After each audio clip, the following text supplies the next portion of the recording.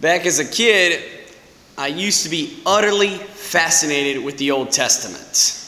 Stories of Samson, David and Goliath, Noah and the Ark occupied my childhood mind to no end. I used to love sitting around and daydreaming of these awesome epic stories coming from the Old Testament. But there was one part of the Old Testament that always confused me. It always gave me a bunch of questions that I could never ever really figure out. And that was this issue of animal sacrifices. If you play Bible roulette with the Old Testament, chances are about a 1 in 5 chance you're going to run into an animal sacrifice happening somewhere about the Jews doing that. Sacrificing a goat, sacrificing a bull, burning up entrails of goats and bulls on the altar. Very, very gruesome but very fascinating things. And looking back, I always looked at these sacrifices and I kind of wondered, why? Why is it that the Jews used to offer these sacrifices of bulls, of goats, of lambs? And why don't they do that anymore? Why don't they do that anymore? And why don't we do that anymore? And I mean, if we're following the Jews, and if we're just, Catholicism is nothing more than a fulfillment of the Jewish people and the Israelite kind of chosen people, if we're just kind of the new chosen people, the sons and daughters of God, why don't we follow in their footsteps and offer these sacrifices? And I think to answer that first question, why were they doing the sacrifice in the first place? All we need to do is look back at history. Back in history, the pagans of the day used to constantly offer these sacrifices. That was their bread and butter. That was the source and summit of their entire religion. They didn't really have a religion of laws. They didn't really have really much of a religion of ethics either, judging by their conduct. But one of the things they did used to do is they used to take their livestock, something special to them, and they used to offer it to one of their gods. They used to kind of, in a sense, feed the god with their bulls and all this other stuff. And this comes from an ancient practice of whenever a giant ruler, a great ruler, would come over to your town or come over to visit you, what would you do? You'd prepare a nice, lavish meal. You'd slaughter the fatted calf. You'd make them feel real comfortable. You'd kind of like, be like, hey, man, don't hurt me. Like, we're cool, right? Like, just kind of like, make them nice and feel good.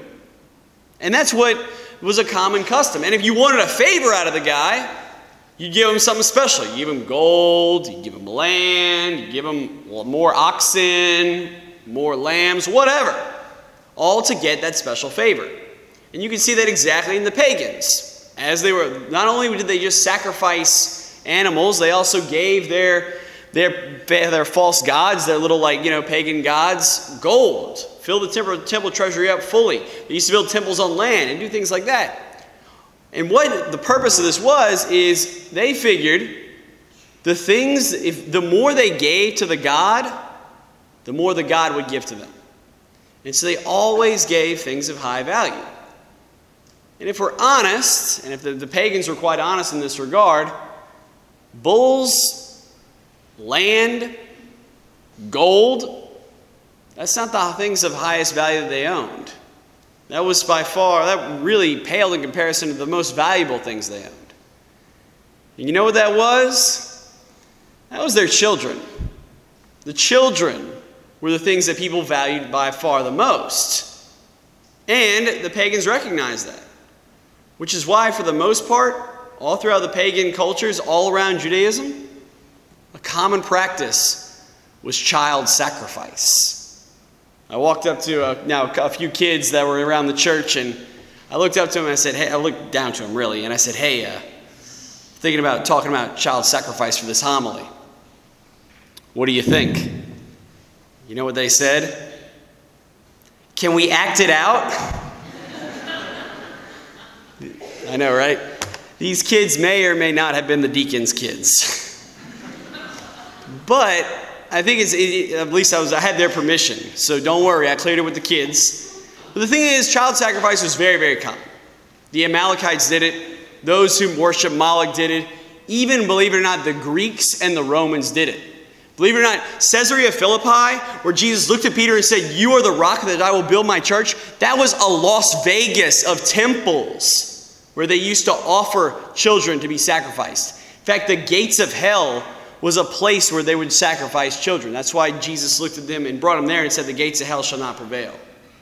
That's how serious this was. And yet, if we look at Jewish history, the Jews who had the same general practice as the pagans to sacrifice these livestock, to sacrifice these animals, at no point, and the Jews did a lot of messed up stuff, at no point will you ever notice, or will you ever read in any Old Testament story, that the Jews ever sacrificed a child. The Jews never sacrificed a child. Why? Because of this story right here in the first reading. Because of Abraham and Isaac. Abraham was to be the father of all the Israelites, the father of the Hebrews. And from him came only one son. That was it. One real legitimate son, and that was Isaac. Isaac was his only hope ever to have a great name. And God looked at Abraham and said, I want your son. Sacrifice him for me. God, as the scriptures say, put Abraham to the test. And so what Abraham did was he loaded up on the back of Isaac all the wood that he would need to offer him up in sacrifice, and brought a knife with him and walked him up to Mount Moriah. What's crazy about that whole beginning of the story is that Isaac, if he could carry the wood that he was going to use to be sacrificed on, was a young man. It's not like Abraham, this 90-year-old dude, overpowered him. No, Isaac cooperated with this sacrifice. Isaac went along with it, which is absolutely mind-blowing. Many of the early church fathers said the only reason why he went along with it, the only reason why Abraham went along with it, because they believed that God would raise Isaac from the dead. They truly believed that, which is why this whole story is absolutely beautiful. Get this, guys. We have a young man, the son of a great father. And on his back, he carries the very instrument by which he will be sacrificed. Wood. And what does he do? He marches up a mountain. Does this ring any bells? I hope it does. This is Jesus. This is a prefigurement of Jesus. This whole story is as if God is looking down on the Hebrew people and saying, no, not Isaac. Jesus. Jesus.